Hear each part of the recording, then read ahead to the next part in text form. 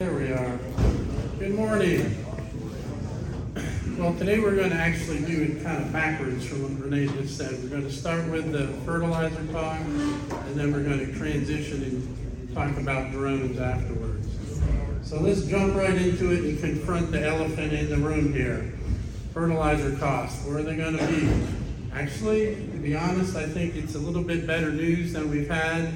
All in all, from what I've talked to some of the companies here, we're looking at about a 30% decrease from last year is the numbers I'm hearing.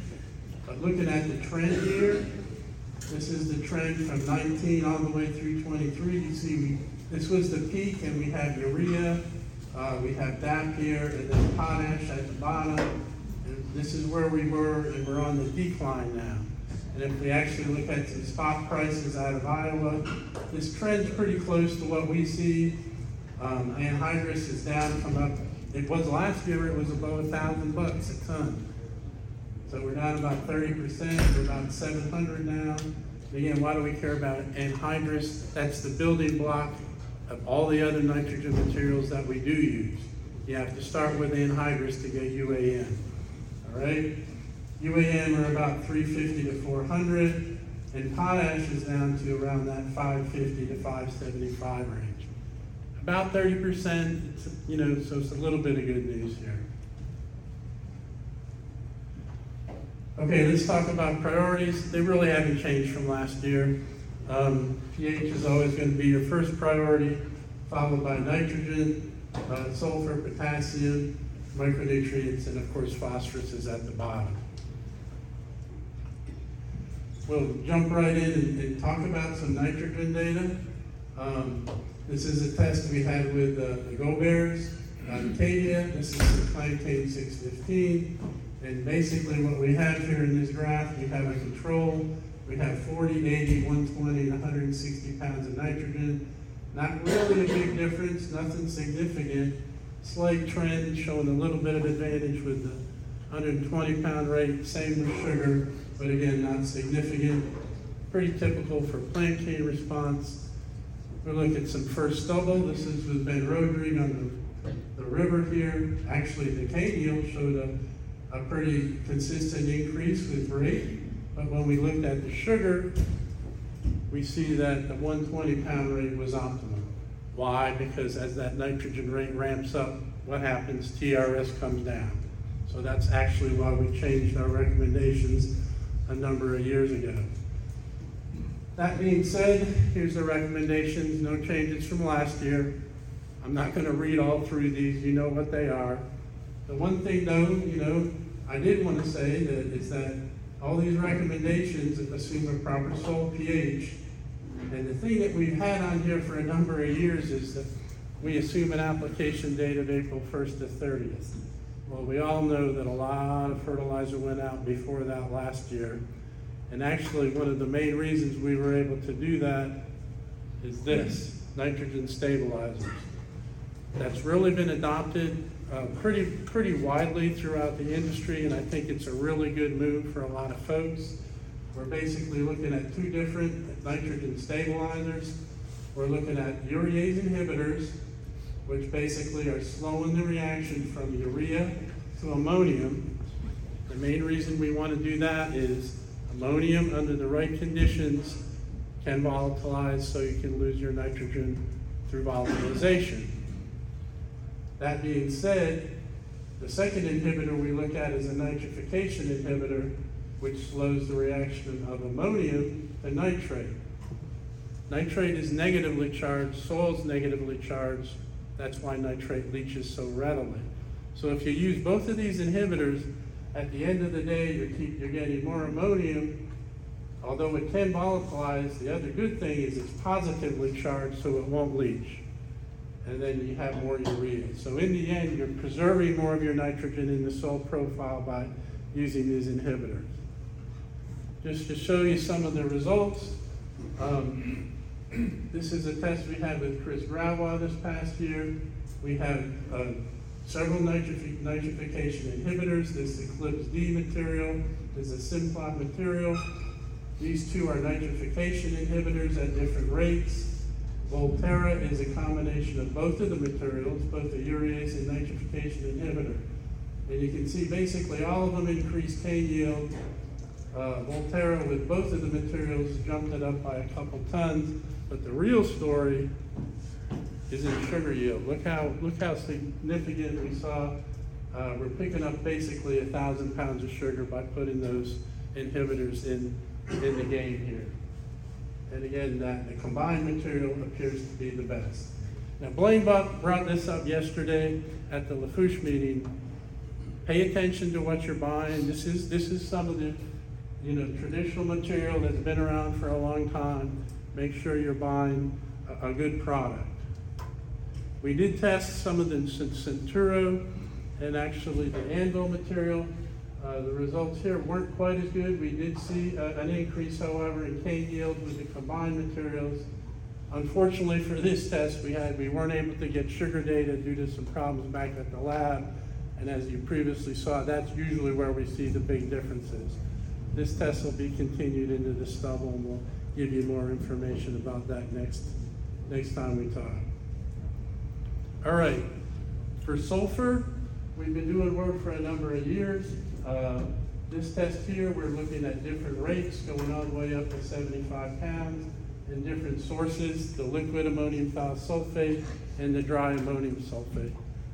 And really, the bottom line here is we've been seeing this now for 3 years in a row. What we have here is 25, 50, and 75 pounds of the liquid, and then the same thing, 25, 50, and 75 pounds of the dry material. This is second stubble 615 at Laurel Valley, 75 pounds of the liquid. Look at the increase in cane yield, and then look at the whopping increase with the 50 pounds of ammonium sulfate. Even bigger increases when we look at sugar. So basically, we've been seeing this now for a number of years, and that's why we're saying you need to be putting more sulfur out than we're recommending that 24-pound rate. Now, we've been looking at some other trials for a number of years now where we're trying to determine if there's a way we can stabilize the sulfur in the soil, because when we do soil tests every year, what do you guys see too? Sulfur is always low. We're not really building any sulfur. So we were wondering if we could accomplish that by combining elemental sulfur, which is more or less a slow-release sulfur source, with gypsum. Gypsum is a sulfate source. That's what your cane needs. That's what your cane can uptake and use, sulfate.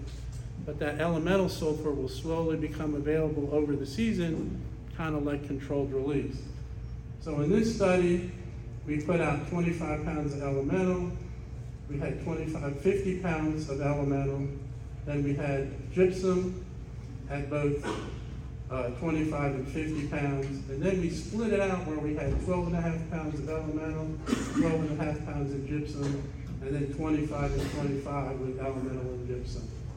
And in this case, it was those higher rates, the 50 pounds of elemental, and then the 50 pounds of gypsum were giving us the best results. This is up in Morganza with Dallas Argonne, first stubble 299. Sugar, we didn't really see a big difference, but with 615, this is some first stubble 615 up there. Again, those higher rates, the 50-pound rate of gypsum and the split rate of elemental and gypsum, giving us the best cane yield and also the best sugar yield. We repeated this test with Joey Robichaux and Harris over at Cedar Grove.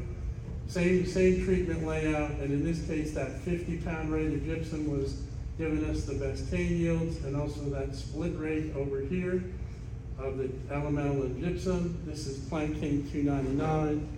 Same trend with sugar. And we also had some 885 at this test. 50 pounds of elemental, and the 50-pound combined rate of elemental and gypsum really shining in this test, and the same thing with sugar yield. So put all this together, and what do we find out? We find out consistent benefits to putting out sulfur. Current recommendation may be too low. And even these studies where we're combining elemental and gypsum show an advantage to higher rates.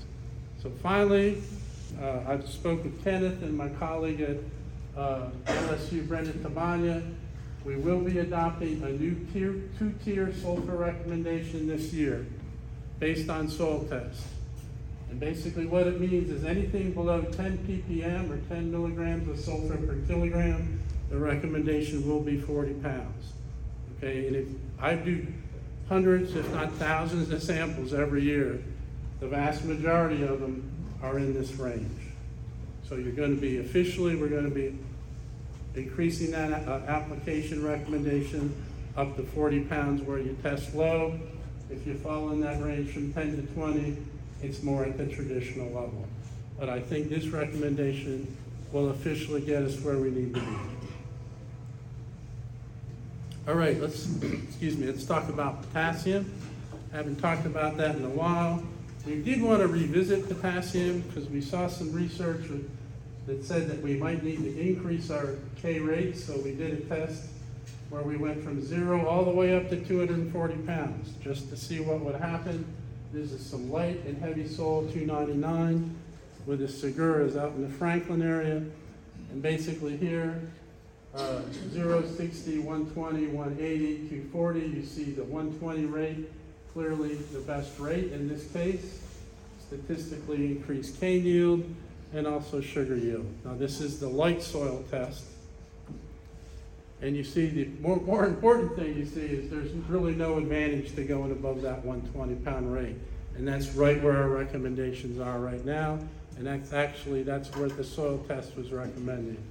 So that's telling me we're right where we need to be for our potassium recommendations. Now for the heavy soil, we didn't see as big an effect. Not unusual, we know that heavy soils don't typically need as much potassium. Same thing with sugar yields. So the bottom line is, I think we're in the right spot with potassium.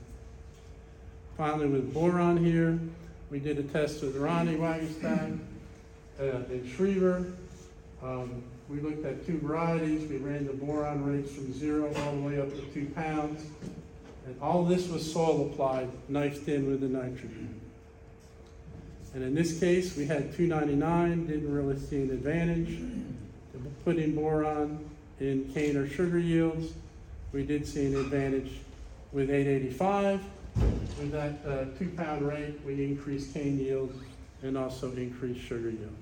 So the bottom line with boron is pay attention to your soil test. If it comes back and you test low in boron, there's a good chance you can get an advantage in yield. If you're not low, don't worry about it. This is just one that just fix it if it needs to be fixed, all right? All right, so basically then going over the priorities again, pH, nitrogen, sulfur. Remember, we got those new recommendations for sulfur, potash, micronutrients, and don't worry about phosphorus. For this work, I just want to acknowledge the American Sugarcane League. They supported all of it. My team, particularly Katie Richard, some of you know I had some medical issues. I wasn't around at the end of grinding. She really took over and ran the show. Really appreciate everything she did there. Also Ellie, Brenda, Paul, and Dr. Penn's techs, Randy Richard and Dawson really helped out a lot this year too. It was a team effort for sure. And thanks to all the cooperating growers.